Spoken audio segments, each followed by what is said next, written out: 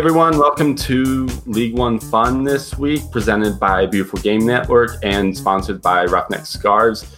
Roughneck Scarves is a perfect place to find all your scarf apparel for any and all American soccer leagues, whether it be MLS, USL, even college ranks. So be sure to check them out and get yourself a scarf. This week, we have two returning people who were missing from last week. Jason, how's it going? Good. I heard it was the highest rated show last week, too, as soon as it was announced that I wasn't going to be on it. So I'm sorry that I'm bringing back the ratings down. You know what? We haven't even done 10 episodes yet, and it's our first lost episode. So technically, it was half heard is what I hear. Yeah. And also, back this week, Ira. How's it going, Ira? Hey, it's going great. Good to be back. I was in Florida last week, and it was I got a little sunburn, I have to admit. Wow, just flex on us, Ira. In March. All that, yeah. It's okay. We're getting burns already in Phoenix here. Have been for about a month now. So, guys, let's get into it. A lot of player signings, some news, a lot of questions. So we got a full show on tonight. Ira, do you want to kick us off? It seems like Richmond was pretty busy this past couple weeks. Yeah, so Richmond signed 6 players in the past week. I'm just going to quickly go through 5 kind of in quick hits and then go a little bit more in detail in one. So they signed a Brazilian defender named Ivan, and I'm going to butcher his last name, but I think it's Magalhães. He played at University of Maryland. Some of you might remember him because he played at Rio Grande in the championship for a couple of years. He was actually drafted by Houston in 2016, but he played for Tampa last year, and he only got like 8. He played in 8 games with only a few starts. So he'll probably get a bit more playing time at Richmond than he did before. They signed 2 goalkeepers, one named Matt Brummel, who played in the NPSL last year, so kind of moving up from the 4th division to the 3rd division of U.S. soccer. Played for Atlantic City FC in New Jersey. He's from New Jersey, but he played before that. He had a little stint in Sweden, and he played at Rutgers Newark. Also, another goalkeeper, Joe Rice. He played at Virginia Commonwealth University, and he played just a couple of times for in the league for League 2 team Lionsbridge FC, which is the Virginia team. They also signed another midfielder, Greg Bome. He was with the team last year. He was kind of a spot starter, filled in. He's kind of a solid, good kind of utility player. I saw him play a number of times for Richmond last year, and I think that he's a decent addition. He's probably not going to be a regular starter unless someone gets injured, but he's also local. He grew up in Woodbridge, Virginia, which is about an hour or so north of Richmond. And then Sam Moore, who's actually on an academy contract. And remember, academy contracts mean 2 things. Firstly, they remain eligible for college, and second, that they don't count toward the main roster. It doesn't really matter right now for Richmond because they only have 20 players on their roster anyway, so they still have plenty of roster space.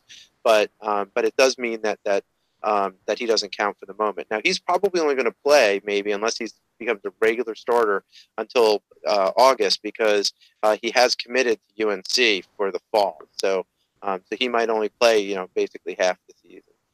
But I think the most interesting one, and actually, Jason, you can talk a little bit about him because you mentioned him in one of your pieces that you wrote for BG Unwritten. But Charles Boateng, so he's a Ghanaian attacker. He played for the West African Football Academy in Ghana, and he was actually the leading scorer in that league until the whole league shut down for the year. With the whole season was abandoned. But the coach said one of the funny things that they said in the press release was Coach Burlow said. He had interest from both USL Championship and MLS sides, but because of kind of a fluke of nature, he wound up in Richmond. So he's really happy about that. And then he also said that although no one might know him now, he's sure that everyone will remember him later. So, he has very high aspirations for him. So I've seen some video. It's hard to tell because I'm not sure of the quality of the competition, but he's strong, he's fast, and I think he's going to be an interesting attacking option for Richmond. I'm not sure, if he'll start right away because they also have Daniel Jackson, who's a pretty seasoned veteran. But maybe if they have two strikers or if they platoon some minutes there, that's very possible between them. So, and that's everything I have for Richmond. Yeah, and the academy comes from the Wafa SC Academy has produced a lot of notable players in MLS, including Ebenezer Ofori for NYCFC and Harrison Awful for Columbus Crew, and even USL Championship with Solomon Asante, this year's possible favorite for MVP. Like Coach Bulow said, I'm shocked that he's in Richmond as well. He definitely was sought after from MLS and USL teams, already capped for the U20 national team in Ghana and actually scored for them in qualifiers just this year. So he's a very exciting player. And to note what you were saying, I do think that Daniel Jackson's going to be the goal scorer of Richmond Kickers. I think up top, he knows how to make the runs and time them. But kind of what Lansing is doing with Steve St. Duck, I wouldn't be surprised if Richmond tries to make it work to have both of them on the field, right? I wouldn't be surprised if maybe you put him in a false nine and allow him to be the one to deliver the through balls, or allow him to be the one to have the give and goes with Daniel Jackson. So, I think this is something that where, as the season progresses, I would take note as to how they're using him and where they're putting him on the field, because Daniel Jackson's the type of player that he makes runs, he wants to split defenders, and he wants that through ball so that he can score through that way. And if Charles Boateng has the vision and is able to supply that, they might try to put both of them on the field at the same time. So I'm interested to see what Coach Bulow is going to do with that. Interesting. So, hey, Jason, do you want to talk about Lansing's loan signing from the week? Yeah, so Ivo Serta, he's a midfielder, former captain at University of Michigan, which I'm sure will make Lansing fans happy, and that he's not a Michigan State product. Had 9 goals and 5 assists while he was there, so a scoring midfielder, right? And Coach Miller talked about him being a great defender, which I think is very important for this system. Coach Miller is going to have all these guys running, high pressing, and what that's going to do is that's going to leave a lot of space open in the midfield for a counter, especially if there's going to be long balls. So you're going to need somebody in the middle who can run that down and kind of be an engine, right? And be a defender, break up those counters, break up those plays. So Ivo might be the kind of guy to do that. And I think because of the high press and the aggression that they're going to be playing, there's going to be tons of rotation. So any player that comes in and has a high motor, I think is going to see playing time for Lansing. Sounds good. So I'll go over FC Tucson. Actually had one signing yesterday. They signed Devin, and I'm going to mess up this last name, but I think it's Jamga. That's probably way off, but I'm going to go with it. He's a forward. Played last year a little bit with Timbers 2 in the championship, but still a pretty young guy. And he actually played, from the video they posted when they signed him, he played in the friendly that FC Tucson had Monday. And so he's already been with the team for a while, it seems like. So that's just more, I think, forward depth for Tucson. They're getting around 20 players now, so it'll be interesting to see if they get any rising loanees. And who else fills out that roster with just 10 days to go. Yeah, it's coming up quick. And Tucson has 20. I think Richmond has around that. So this upcoming 8 days is going to probably be just crazy, right? They're going to be kind of what Tormenta did this week and just announce 4 players in one day and keep it moving. So, yeah, I think you're going to get a lot of signings in this last couple of weeks. Well, I wouldn't be surprised either to see signings go through maybe even like the first 4 weeks of the season, right? Like it's going to be a lot of process because we're still trying to figure out, who's sticking to the championship side teams, who's determining whether they can play for like a League 2 team. Maybe some guys find their way through that. So like you mentioned, Tormenta signed 4 guys. Jason, do you know anything about these guys? You know what? I'm convinced Tormenta doesn't want you to know anything about these guys. So my thing is, a lot of teams have focused on videos of preseason games and updates, and it's either been one or the other, right? Either focus on our branding or focus on what we're doing in preseason, or a little mixture of both. But I have not really seen anything from Tormenta regarding their preseason. And so I think that's what they want. And, so I'm looking at this and I'm looking at what they marked them as, and I'm doing some research, and I'm not going to put them completely on blast, but they're not even the position that Tormenta put out in the tweet that they play, or unless they're changing positions, right? So when I was looking at Amakawa, for instance, former Ohio State player who played forward, but I think they listed him as a defender. So I'm watching Tormenta. And if you haven't checked our last podcast that came out this week, I had an interview with Coach John Millerisi, and he wouldn't even give me any kind of hints on tactics and the way they want to play and the players to watch out for. So I think Tormenta's trying to lay low, and I'm about it. I'm with it. I catch people by surprise. But y'all supposed to be a great player. Played in the DC United Academy.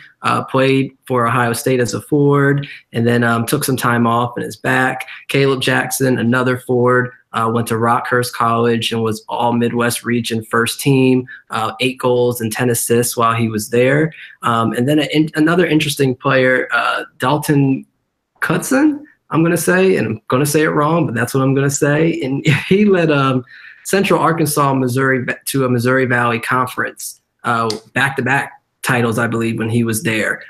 3 goals and 12 assists. And so and he's supposed to be kind of a midfield defender hybrid. So it'll be curious to check him out and see how far up the field he's going to go. But yeah, so as far as information though, little unknown. And I think that's Tormenta's game right now. And I don't hate it. I like to take teams by surprise mystery. I like it. Fair enough. I mean, we won't have to wait long to see. So at this point, it probably doesn't even matter. Yeah, and I think they're a sleeper team. I think you look at they brought back a lot of their League Two team from last year, and for people who don't know, that League Two team went undefeated in conference last year, and then lost in the playoffs, lost to a tough Charleston team in U.S. Open Cup after winning their first round in U.S. Open Cup. And Charleston last year had the best defense in USL Championship and lost that game 1-0. So it wasn't like it was a blowout. I think that you're going to see some really impressive players from Tormenta that's going to catch a lot of teams off guard, especially the first 4 or 5 games when teams are still working on their chemistry. Oh, yeah. And we'll talk about it next week, but we have different opinions on that jersey that they have. So we'll say that. So rounding out the signings, it looks like Greenville also signed a couple guys this past week. Royang Choi. I'm gonna go with that one. Defender from High Point, North Carolina. He played with the North Carolina FC U23 team last year, their PDL side, and then they also signed Edmundo Robinson, who's a striker. I don't have any other information. I don't know if you guys know anything about these guys, but that Greenville's roster now is up to 19. So everyone's really catching up. Yeah, another team that's a little mysterious too, right? Props to them, though. We'll talk about it in a little bit. Winning 3-0 this past weekend in a friendly where Ford and Lansing playing some D2 schools, and Greenfield deciding to go D1 and winning. So we'll talk about that, though, in a little bit. Oh, yeah.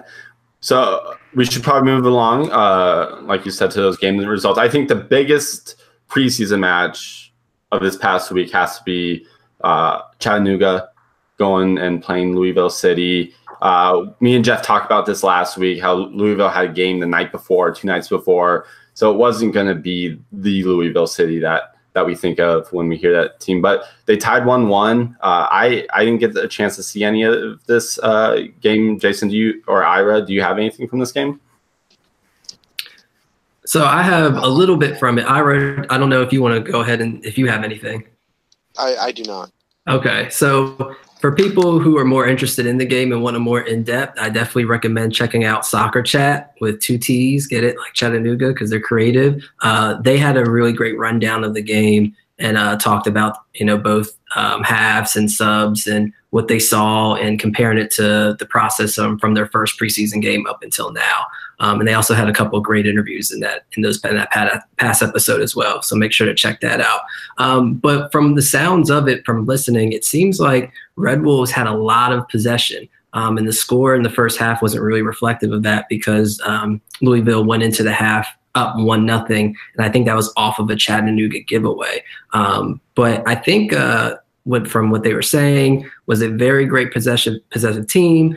You've got guys like Soto, who's just a beast on free kicks, constantly hitting the crossbar, it seems like, and putting in good corners. You've got people overlapping like Daniel Jackson, or I'm sorry, I'm confusing names now.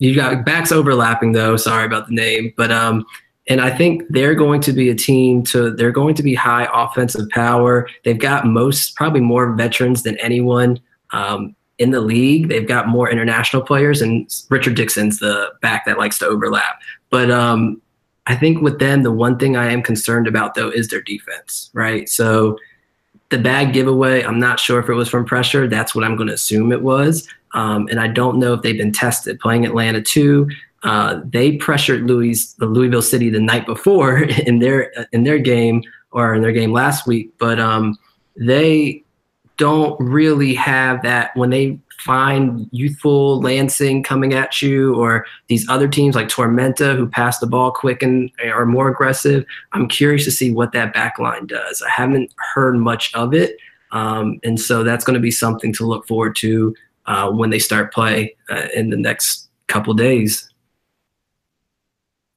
Oh, yeah. So a couple more results. Like you mentioned, Greenville played Appalachian State University in a friendly. It looks like it ended up 3-0 to Greenville. Jason, is that you? You have something to say about Cameron Saul?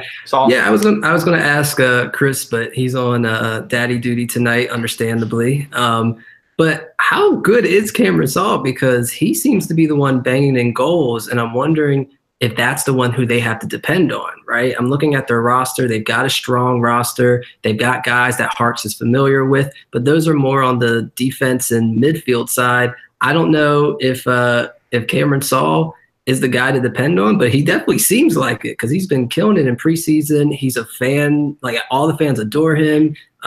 So, yeah, I want to talk to Chris about it and see if Cameron Saul is going to be someone that surprises us this year.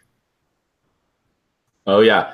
I want to go back. Adam Bruce in the chat mentioned something I find pretty funny. Louisville City had 2 of their front office guys playing in that friendly with Chattanooga. So, I mean, that's what happens when you schedule a friendly and don't, I mean, let's be honest, not take it all that seriously. I mean, if you're scheduling a game like that right after your real game, the game that matters, you end up with stuff like that. That just shows, listen, if you're interning for a soccer team and you still have hopes of making it pro, you never know. You go out there preseason, you score a hat trick, and all of a sudden the team is thinking, you know what? Maybe we've had talent right under our nose the whole time and didn't even know. He was just handing us the mail. Got transferred departments. Yeah. Some more scores. One rundown. Toronto played Red Bulls 2, who's also in their league season already, but they dropped that result 4-2. Ford Madison played University of Wisconsin Parkside 7-1. Looks like Mason Toy had 2 goals, which I don't know why he's playing League One at this point. I mean, I think he's good enough at least championship. How many guys are we going to say about that this season? I have a funny feeling we're going to wind up with like 5 or 6 players that we're going to say these guys are not long for this league.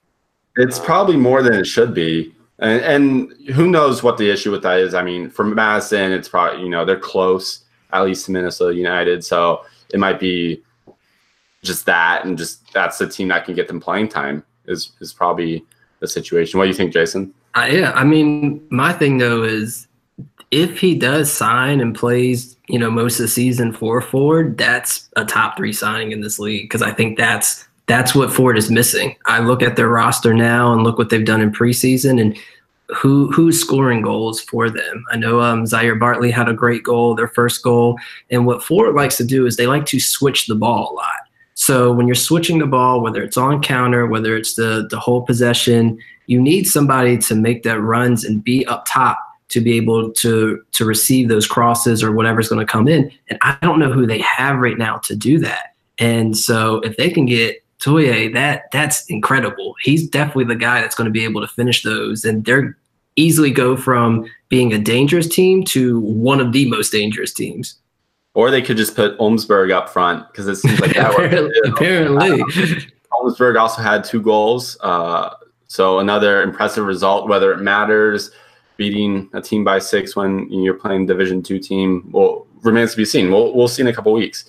Well, let me ask you guys this. If you're MLS owners, let's say, do you care about where Toye is playing, or do you just care that he's getting minutes? Because if he got 300 minutes in a whole 2 years, then does it actually matter where he is playing? Obviously, League One may not be as competitive as the top of Championship, but there's definitely overlap. It's not like he's playing with a bunch of academy kids unless he's playing Orlando and Toronto.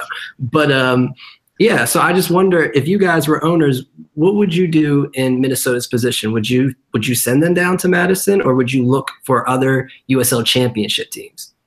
I think that's a good point, really, because ultimately he's going to develop more if he plays in those competitive matches. Like, could he get? And I think the fact that they have the relationship where he could go back up to Minnesota if he needed to, that's a little bit more difficult if you loaned him on, say, a season-long loan to a championship or another League One team, because then you'd have to potentially pay fees or whatever agreements that you have with that team. So it probably makes a lot of sense. I mean, it is. Minnesota may be using Madison more as a 2 team than we'd like to admit, but I think that that's the reason to have those affiliate relationships right there. Well, and I don't think there's a problem if a League One team is your affiliate. Like, if you just name it out and say, hey, this is where we're going to send guys, I don't think I have a problem with it. I think the issue might be, like, if that's the only place that he can go, then okay. But what interests me is, did they have an option farther away for a championship team to take him? And if that's the case, then you got to weigh. You'd rather him play at championship level, right? If he's getting minutes. Although, because they also have some relationship with coaching and training, that that there is an advantage to having the affiliate, assuming that they have a good relationship together at the coaching level, to make sure that they're playing the right style, that they're doing the right kind of training. Because if you're like, if you get a loan to another team, that team may or may not want to take you or do the type of training, or maybe play in the style, because you want to try and find some team that plays in a similar style to what you play. It's important to play, but at the same time, if you're a younger player still learning your trade, you also want to be able to be trained in the way that you're going to play with your home club. Yeah, I think it's all about the relationships, right? If Minnesota and Madison have a relationship to where it might not be announced and might not be on paper, but are like, hey, we have this understanding. We were going to send our guy down. We want him to get specific amount of minutes. We want him to play. But if something goes wrong, we need him back immediately, and we don't need to hear it from you guys that have this headache about how you can't let him go, right? Mm-hmm. Like, that's the give and take of it. We're going to give you one of the top guys in the league, but he is not yours permanently. And I think once you start talking to other USL Championship teams, if you do that, they might not be cool with that, right? Mm-hmm. If they're making a playoff run, they know they're 2 wins away from getting home field advantage, and you want to call him back because of injuries, they might go, they might, depending on the contract, have to. That's going to be a lot of bad blood, and they might not be able to do any kind of moves in the future. Whereas with Madison, if they have that understanding and they have that relationship, sure, we'll let that go because we know you're going to send more quality players down to us. And they're also close distance, right? I think when you look at players like him, you look at players like Andrew Carleton for Atlanta, they just want them close, because Andrew Carleton should be playing either full-time in USL Championship or off the bench every game or every other game for Atlanta, right? And I think they want him close in case injuries happen. So, like you said, knowing the system and saying, okay, so we had a fluke week and 2 of our strikers went down. We need to call Mason back up. He knows the system already. He's been playing in it. He's been playing consistent minutes. we don't have to worry about his form. We don't have to worry about getting him back integrated. He'll be good to go. So yeah, I think there's a lot of benefits and cons, but I like the not official affiliate, but official affiliate kind of feel. It's interesting because if we're talking about affiliates, and I know this is a big tangent, and we're off our script tonight, but if we, this isn't the only situation that where we have this, because Richmond has a loanee from Columbus, right? And so it'd be interesting to know what the kind of the callback language is for him, right? Because if Columbus has a couple of guys go down, like Jason was just mentioning, can Columbus get that person back, or is it a fixed 1 season loan for that particular player? So, but those relationships can be really, really good for the players. Yeah, and I imagine that they would be able to call them back, and that's the point of this because of the quality of the players. Like the kid in Richmond is a U20 U.S. national, right? So he is a very good player. That's right. And so they're not saying, hey, we're going to send you guys that we don't even know would be playing any minutes for us. We're sending you guys that we know we would play if we needed to. Yeah, it's like the Raheem Edwards. I don't know what's going on. I was listening to the guys at Capital Combustion, and I don't think they know either. There's been really no talk about it ever since it first came out. And Chicago just signed another international player. So that obviously doesn't make sense for them to do if it was an international roster issue. So maybe they got him there until they can figure out a trade. We just need to play a game each week. Where in the world is Raheem Edwards? Will he play? Yeah. So finishing up the preseason results, Tucson played Monday. It sucked because neither team that played gave out any social media info. But thankfully, Steven Hernandez, who I know is listening right now and in the chat, was there, wrote up a great piece for Firebird Soccer, who I have to always shout out. So if you want to check out more details of the game, firebirdsoccer.net. But from his reporting, we know looked like Roy Abergill was one of the spotlight players. He came on in the 60th minute and ended up scoring a hat trick. It was a 9-0 result for FC Tucson playing Sporting AZ FC, which is a UPSL side in Phoenix. So just like Lansing last week with their 7-0 win, a lot of goals, clean defense from what I read. An impressive result, especially this was their first, what seemed like their first real preseason game that didn't include. There were some trialists playing, but it was the roster that they have right now was the roster that played, and so a great result going into the season. Do you think that's going to be Tucson's focus, is defense? From the guys they signed, it looks like it, right? A very experienced back line. I'm excited because I actually like a defensive-minded team a little more. And so, when you don't have to worry about giving up any goals, you have more freedom to go score more goals.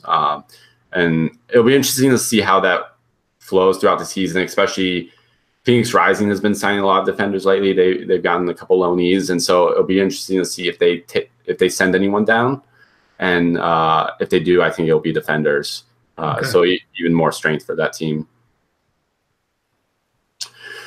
So that wraps up preseason results, guys. Let's get into some news. I think it was announced this morning, right? Or in the last 24 hours that Chattanooga is going to be opening up an academy for their team, launching in time next year for the USL Academy Cup, which we should also get to.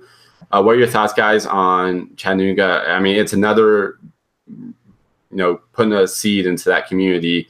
What do you think about this announcement?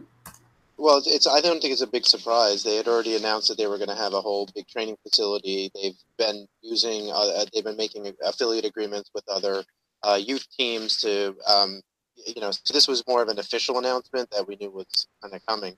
I think it's good to have yet another development academy and kind of a path to a pro team and yet another area of the country. And, as we get these little pockets and, you have, Tormenta obviously is one of the big ones, but almost every team is going to have some form of academy product underneath them, and the more teams that do this, the better.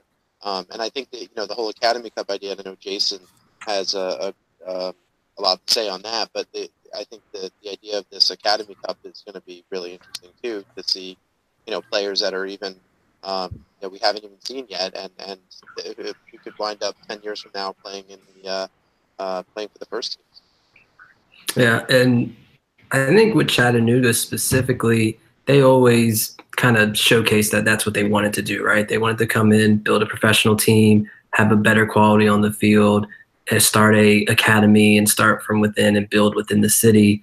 And so it's great to see them do it. And also, I might not have people agree with me on this, and I might have people yell at me in my mentions. I think it makes soccer in Chattanooga better, regardless of who you're a fan of. If it's CFC, if it's Red Wolves, it doesn't matter because you are pushing them. And when you listen to Soccer Chat, they had a great opinion on it, that CFC didn't seem like they were focusing so heavy on academies until Red Wolves came around, and now CFC also announced that they're focusing on academies too. So regardless if you're a fan of whichever team, the point is soccer in that city is going to improve on a foundation level. You're going to have more money and more effort going into the kids, and you're going to build up from scratch and have better players. So no matter what team you support, you're going to see a better product on the field. So I'm all about the competition, right? If they want to have little spicy takes in between and try to have an ego stroke contest, that's cool too. But at the end of the day, if they are in competition with each other and they're making the overall soccer scene better in that city, I'm all about it. So I'm glad to see that both of them are now putting their money where their mouths are, and they're growing that sport in the city more than they have been. And that's no shot at CFC. Obviously, what they've done is absolutely incredible. But, if somebody comes along and you're trying to compete and want to make sure that you're better than them, great. I don't see how that's an issue for either team. I think agree with Jason completely. And I think that the more the more better coaches and the more players that can be moved up. I got to imagine in the Chattanooga area, there's more than 23 players at each age group that might be worthy of being on a development academy team. So the fact that you'll have two means that you'll have 46 players at each age group instead of 23, and that's fantastic. And those U19 derbies, there was a note in the in our YouTube chat about if only CFC played in the Open Cup, but at the academy level, the U19s will probably play each other eventually for both of those academies. So there's still going to be interesting crosstown rivalries. And they will. Don't worry. You'll get the U.S. Open Cup match between them. It's just I think CFC wants to make sure they've got their first year together.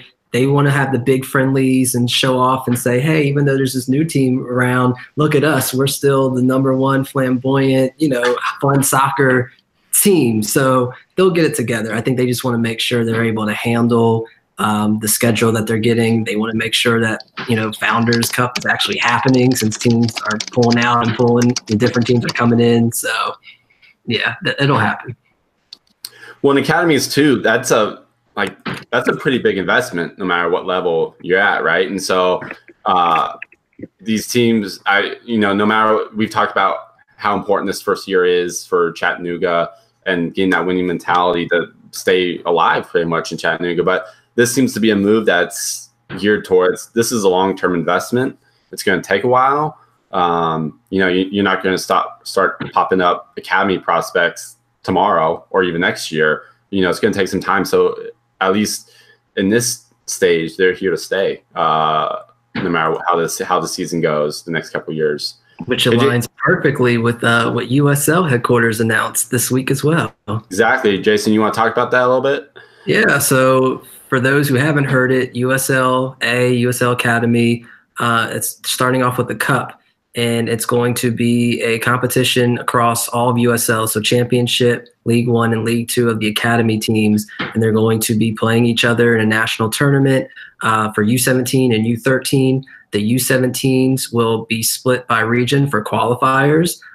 So you'll get some qualifying, and the teams will be announced later this spring. And then the U13s won't have any qualifiers; they'll just go straight to national.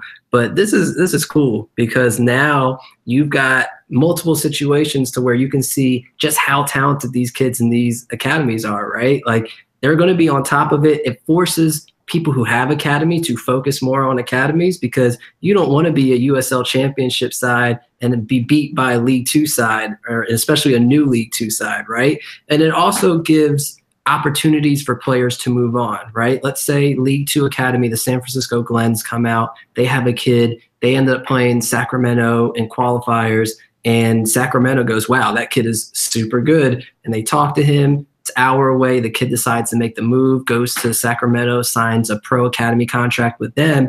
Now he has options to where he can move up to MLS when Sacramento moves up, or if another MLS team likes him, or he can get more eyes in Europe.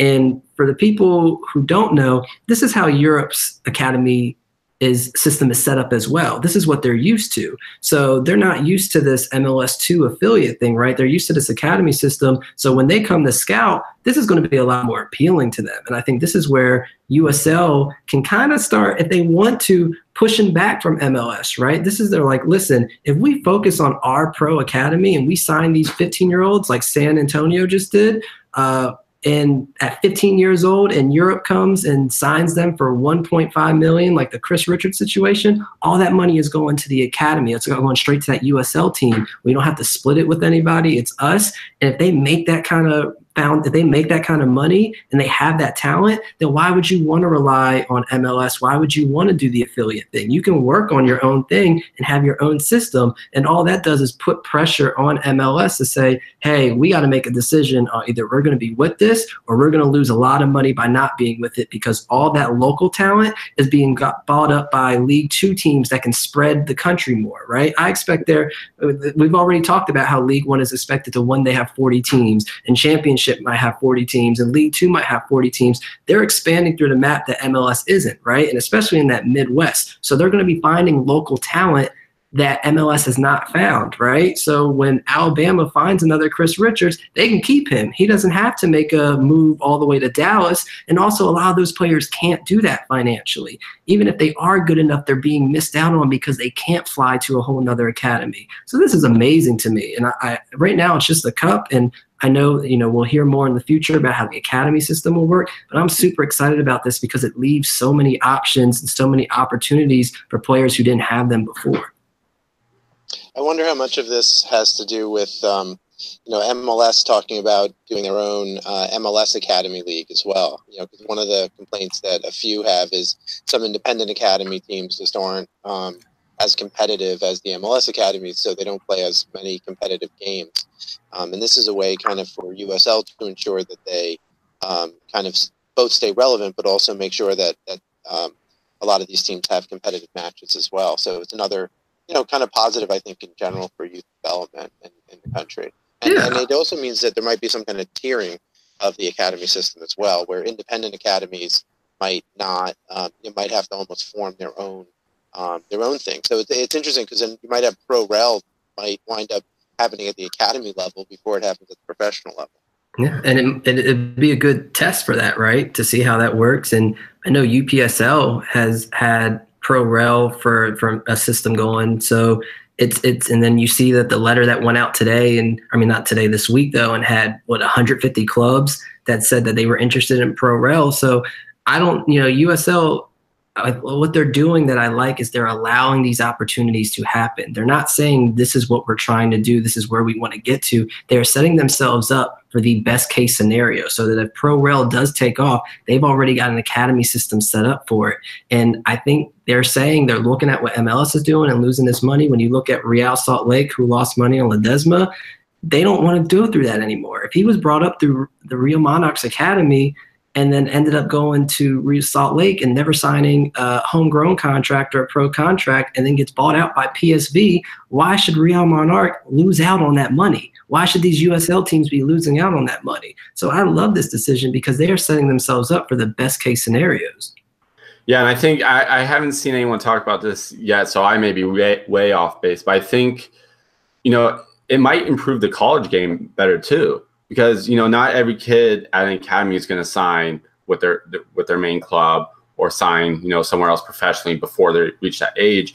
And, those kids are still going to probably go to college, or at least think about it. And so I think even the college game could be heightened, which is sorely needed at this point.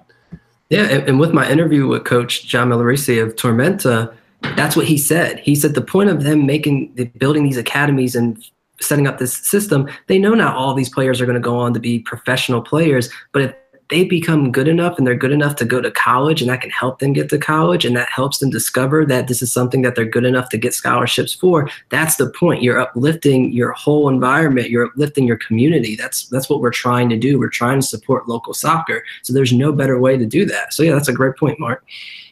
Well, it'll also be, I think personally, it'll be cool when you have these League Two teams who already have established academies, bossing these USL Championship academies that just born, and you get to see, because maybe some very hardcore fans know about League Two academies, but I'm sure there are plenty of good players in those teams that just aren't being seen, aren't being talked about because where they're at, and so this will just, I think, heighten. Rising tide raises all ships, and this is certainly the case. Yeah. So that seems to be all the news, unless you guys have anything else. No, I think that's major news. So I think what we're going to move to next is we've actually started discussing. This is kind of the start of our preview. We're going to have a full preview next week with all our rankings, but we wanted just to do a quick little list for each of us. We picked two guys who we think will stand out this year in the inaugural year of League One, and one guy who's maybe under the radar so far, but we think will have a big season. So Ira, actually, do you want to start us off? Who are your two standouts that you have going into the year? So first, Kyra Fitzgerald, who he's a goalkeeper for Richmond, and what I think is going to be super interesting, especially if Richmond plays the way that I think that they will, with possession, with building out of the back, is that his distribution it's insane. I mean, he can put a ball on someone's foot from 50 yards. So he can be at one side of the penalty area and switch the field with a 50-yard over-the-top ball right on the foot of a winger or a midfielder and start the attack. So I think he's going to be really, really interesting. So I saw him play a number of times last year for Tampa Bay. I think I said this on the first episode I was on, and that's, he's kind of an average good shot stopper, but he's not phenomenal, but his distribution is great, really good with his feet, and the attack will start with him. And I think that initially some teams might be very surprised and find it difficult to handle that. So I'm looking forward to him. My second standout is kind of are we taking turns here, or do you want me to just do all three of them? Yeah. So my second, I'm going to say, and this was a tricky one for me because, mainly because Mark stole my number one, but one is Kobe Ase Wusu, who played for Richmond last year, but doesn't quite fit that system because he's a much more direct player, and he's strong and fast, but he's playing for OCB now, and there's a couple of interesting things about him. One is he's the oldest player on the team at 23 years old. So will he be a leader on that team? Oh, that's probably the second the youngest for Forward Madison. So, but so he's the kind of player where he can definitely be a target forward. He's traditionally played more as a kind of a number 8 or a number 10, but he could potentially be used as a number 9 for them. So I'd like to see him.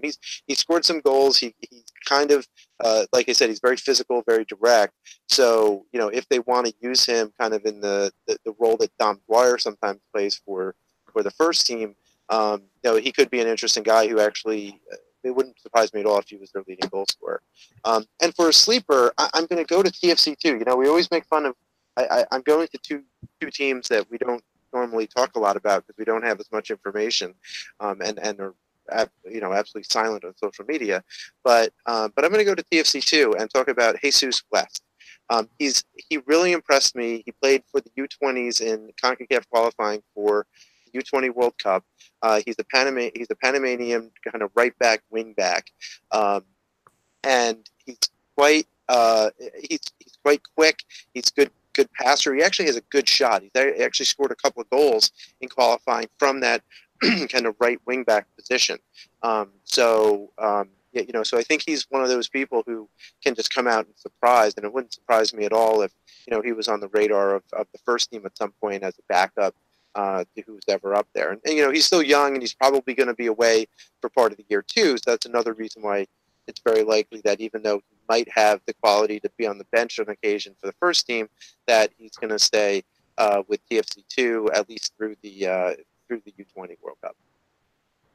I agree. I think we've been a little hard on Toronto, roast them a little bit, and that's why I'm sporting the Toronto jersey today. Give them some love, kind of balance it out a little bit. And I also think a person to look out for in Toronto is Jordan Peruzza.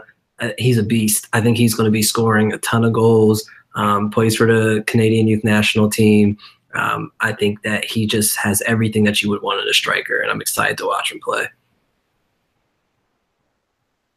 Awesome. So, Jason, you want to go through your selections?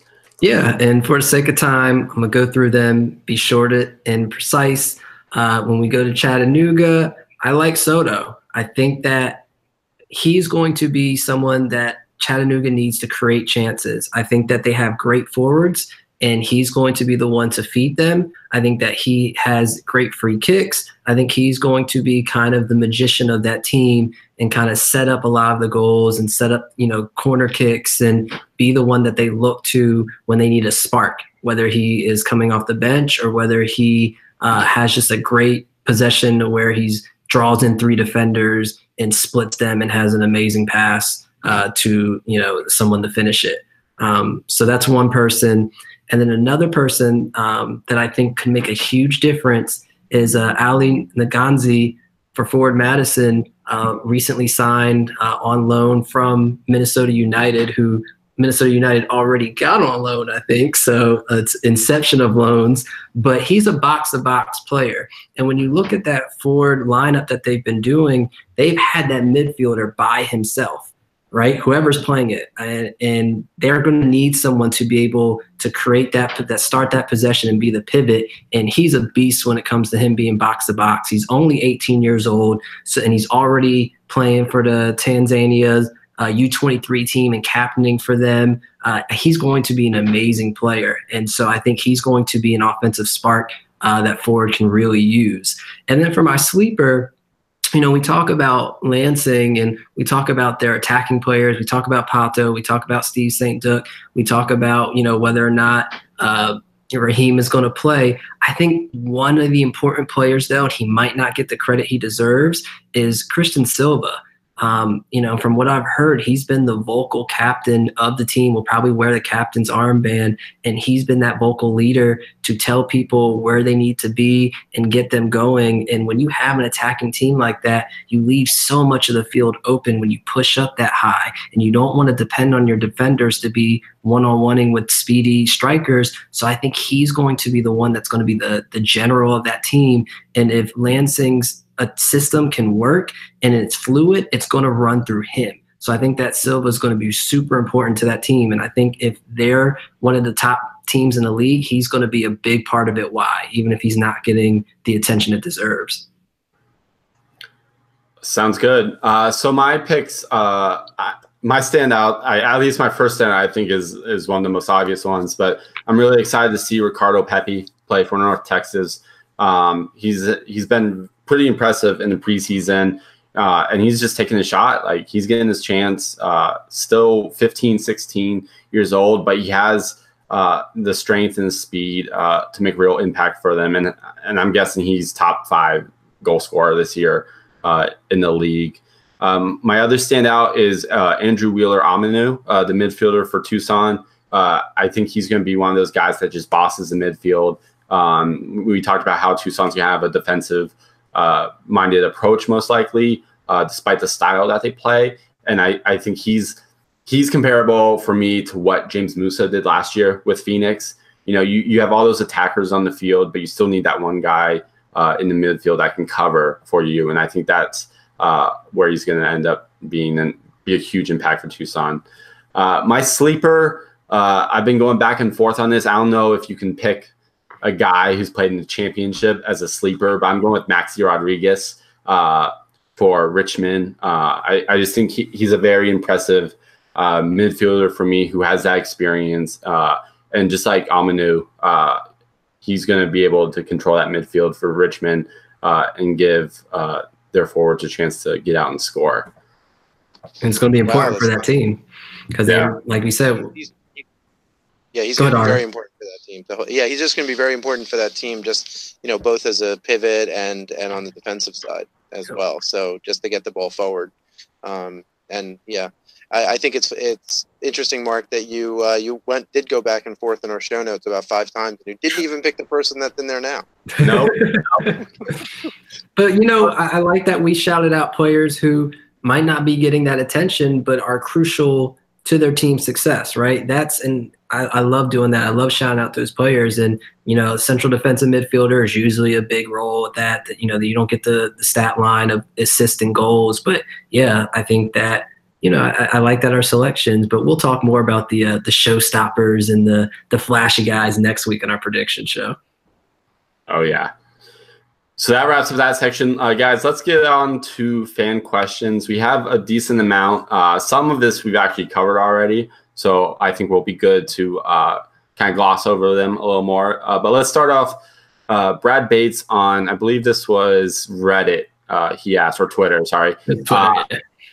How do you guys think Nathan Lewis playing for the Trinidad and Tobago national team will affect his chemistry with his Lansing Unite teammates? So I don't think it'd be too much of a problem. I think a lot of teams, when you look, and it's great to have players that are in U20 national teams that are getting called up for friendlies and stuff.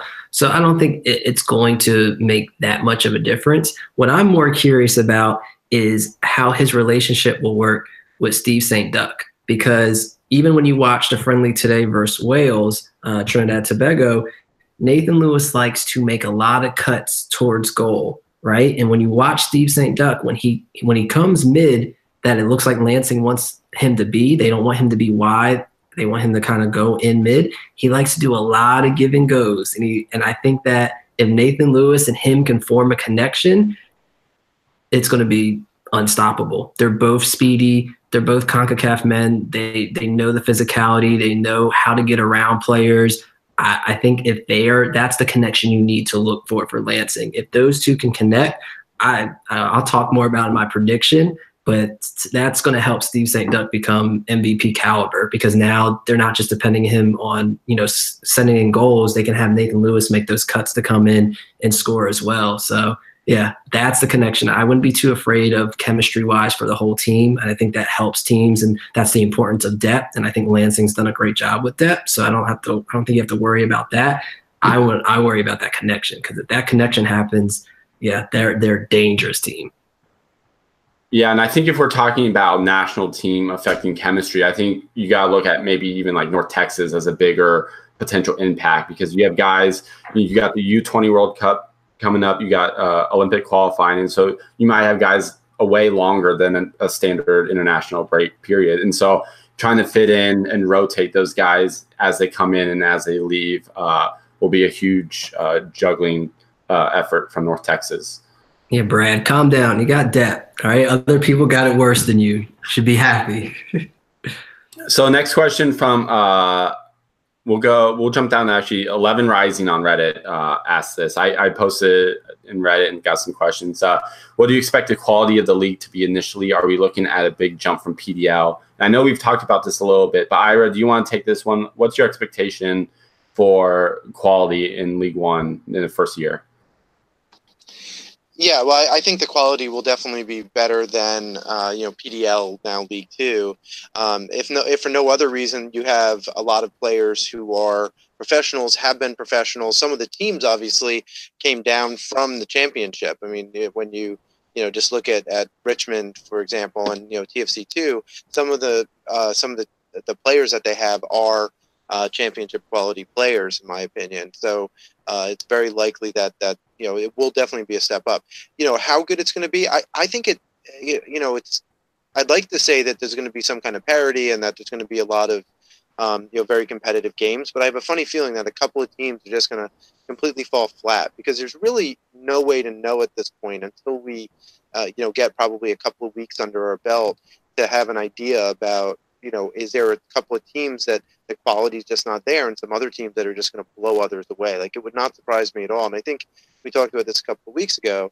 It would not surprise me at all if we had one team that was undefeated after the first 5 or 6 games, and then another team that is still looking for a point or a couple of points after the first 5 games. It would not surprise me either way.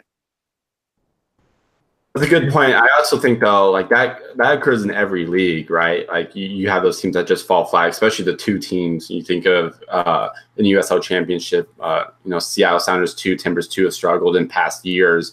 So I don't think it matters what league those kind of teams are in. Some are going to definitely, drop to the bottom for a year. Jason, what are your thoughts? I agree with that, but I think that's going to be later on in the season. I think the one difference between this league and other leagues is we don't know anything about a couple of the teams, right? So, like, for instance, when Greenville and Tormenta line up, how much do we actually know about either team? Like, sure. Is Tormenta building up from the back? Is Greenville applying high press? We don't really know. So I would not be surprised if in the beginning, you have a team that, like a Richmond or Tucson or whoever, playing against Orlando, and they're thinking, oh, okay, well, here comes these kids. And all of a sudden Orlando seems to be able to put it together and might catch them off guard, right? They might be able to go up a goal or 2 in the first half and then bunker and be able to hold it. I don't know about Orlando because I just haven't heard anything about Orlando, but it's a possibility, right? When you looked at what Toronto 2 did to Riverhounds, I'm sure that they didn't expect for them to come out there and put that high pressure on, and the Riverhounds were giving goals away defensively because they weren't ready for that high press. So, I think eventually, yes, I think like you will see teams like Orlando probably drop down to the bottom, but they might be able to catch a couple of people off guard because there's no tape to watch on them. There's no real exploitation on their style and play and what's going to be happening. So, I think in the beginning of the season, it's going to be the most fun because that's when you're going to see the upsets, and that's when you're going to see styles that we didn't expect. That's true. This is from Weston Shelton of Capital Combustion. Does the league need to limit the amount of affiliates? Or so I'm guessing from this question, MLS affiliates, USL Championship affiliates. Does the league need to limit those kind of partnerships? Jason, I don't know if the league needs to limit it, but I will say, if you look at what USL is doing, if you think that you have a fan base, you think that you have a good academy system and talent around you, you should hold off as long as you can on affiliations. That's all I'm going to say. I think that if you think you can handle your own, if you can pack in even 2,000, 3,000 people a week and build off of that, hold off on affiliations. Hey, Ira, what are your thoughts? Yeah, I'm mixed. I mean, I guess if you mean by affiliation, both the affiliation agreement type of issues or 2 teams, like I think it would be sad if League One became more than it had more than 50% of the teams be 2 teams that were directly owned by either Championship or MLS teams. I think going forward, it would be nice to have more and more independent teams in general. I think, looking kind of, if I had a crystal ball and I said 10 years from now, where would we be? I think there might actually be like a reserve squad league, and then have, both USL Championship and League One be only for independent teams. And, maybe they can have some kind of loose affiliation where, players go up and down on loan. But yeah, I like the idea of having more and more independent teams as opposed to just 2 teams for sure. That's true. I didn't think of the question as that. I expect, more. We've heard 10 to 12 teams dropping down. Most of those are probably affiliate teams, and that I personally I'm okay with that because you need a place for those teams to play. And at this point, League One is the lowest tier of professional leagues, and so if teams are going to play. We saw MLS Reserve League did not work out when it was around, just because, those teams were playing each other. And you see even in attendance now, when those teams play each other, no one shows up. And so as long as there's a spot open, as long as they're not pushing any teams out by being in the league, I think it's okay, because even the teams that aren't affiliated with another organization, they most likely have higher goals. And so there's going to always be that kind of movement where teams move up, teams move down, without pro-rel, with pro-rel, regardless. So I think, for now, I'm okay with the amount of 2 teams coming into the league in the league currently. So next question from Steven Hernandez. What do we feel like is the most important thing for clubs to focus on in their first year? Ira, do you have any thoughts about this? Yeah, I think we've talked about this before. I think the number one is to is basically to get into the community and just to get involved in the community and build that fan base. I mean, the way to do that obviously is to have good on-field performance, but also do some things like what Torment is doing, right? Send your players out to high school soccer games and just have great fan engagement and make the game day a great experience for all the fans, right? A few teams will have that already. I mean, certainly Richmond with the RVA will definitely have good fan experience, and they'll have a lot of cheering fans, and they'll be loud. So for the new teams, I think that's really what they have to focus on, is creating that kind of great experience, because the more people who come through the turnstiles, the better the team will do financially, the better players they'll be able to get, and the better on-field performance that they'll have. So I think that has to be first. Win now is good, but I don't think that it can necessarily be your primary thing that you're looking to do year one. Yep, I 100% agree. Start with the community, build a rapport, build something, not even just a product on the field, but an experience that people want to be a part of and want to come back to, right? Like as a Philadelphia fan, for most teams, I know what heartbreak is. I didn't see a championship from a Philadelphia team for the first, 20 years of my life, something crazy like that. But it didn't stop me from being a fan because you feel a part of it, because your family's in it, because this is something that you grow to love. So I would focus on the community, and that's what this league is supposed to be, right? It's community driven. It's something different. It's something to give chances to people who want soccer. So show it, support it, and your team should be doing the same. Exactly. You guys took the words out of my mouth. I think Richmond's in a unique situation because they've been around, but even those PDL teams and the expansion teams, like this is their first shot or even redo shot of creating that experience. And so you want something that's sticky. You want something that people are going to come back to no matter the result. You'll have some people leave because the team's bad, but you also have people be there no matter what, your season ticket holders, your college students, your kids. And so creating a place for them to want to come back to, even if your team is terrible, I think is important for the first year. So I think we have one more question. I think we've talked about this before, but we'll get at it again. Adam Bruce asks, why do so many teams use minor league baseball fields for the stadium? Bad for fans and bad for viewing. We've covered this. I think I can hit this one easily. It's what's available to them at that point. Not every team can, create a stadium with the foresight of playing in League One by the time this league was created. And so, it's hopefully a temporary fix.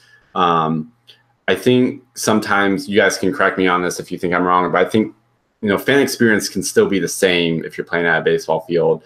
Sight lines aren't as good. It doesn't feel like a soccer stadium, but I still think you can have a good time no matter where you play. You guys have any quick thoughts on this? I would just say that, having been down to a Rowdies match, which they play in a baseball stadium, but the way that it's laid out, it's still a full-size pitch. And, if you sit on one of the sides or behind, it's almost like it's a quarter of what you think is the soccer-specific stadium's, seating.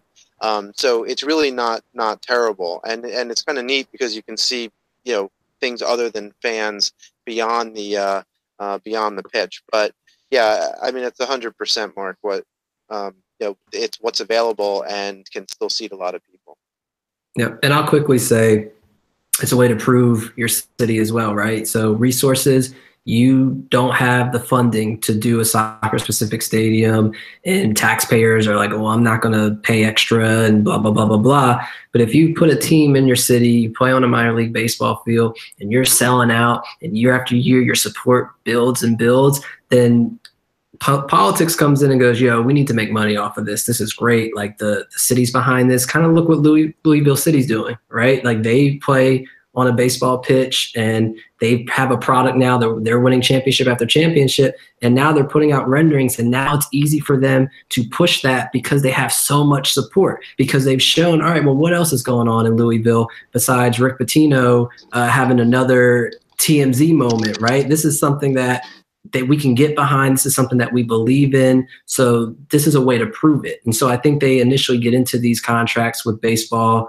fields as a way to, all right, well, let's just prove our worth. And then once they prove that worth, it's a lot easier to sell it and say you need a soccer specific stadium. But I will say it is very trash watching on television. The camera angles are always bad. You don't know where on the field they exactly are. You can't see a winger on the other end running. But, you know, this is the part of lower league. You got to take the good with the bad, and you want it to grow. So then when Louisville does that, get that soccer specific stadium, and you go see it, you're just amazed by it, and you're so happy that it happened. Exactly. You'd rather have a team there than not have a team. You'd rather have a team there and watch crappy production than no team there and have no support. So that's all our questions, guys. Do you have any quick thoughts before we wrap up? I think that's I'm sorry, Toronto. That explains it. For listening. Yeah. So, guys, thank you. Thank you for joining us. I want to thank, before we get out of here, I want to thank first Beautiful Game Network for hosting us. Beautiful Game Network, both written. Jason actually has a piece with the Phil Grooms if you want to read more about the USL Academy and the pros and cons about that. So check that out. And any podcast you want to listen to for just about any team in USL, they got one, including one for Chattanooga Red Wolves. So thanks for them for letting us be on. And I also want to thank our host, Roughneck Scarves. Roughneck Scarves is the official supplier of scarves for MLS, USL, and US Soccer. You can even get custom scarves for your group or soccer team. And you can find that all at roughneckscarves.com. So make sure to check them out. Jason, Ira, thank you. We got a big show coming up next week. I know we're already getting ready for it. It's gonna be the big one, and we finally got games. Let me prep you all right now. You are going to be livid at us, and I cannot wait.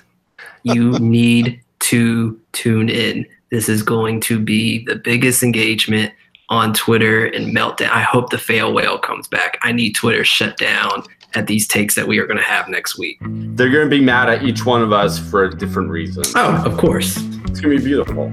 Yeah. Guys, thank you again. We'll see you next week.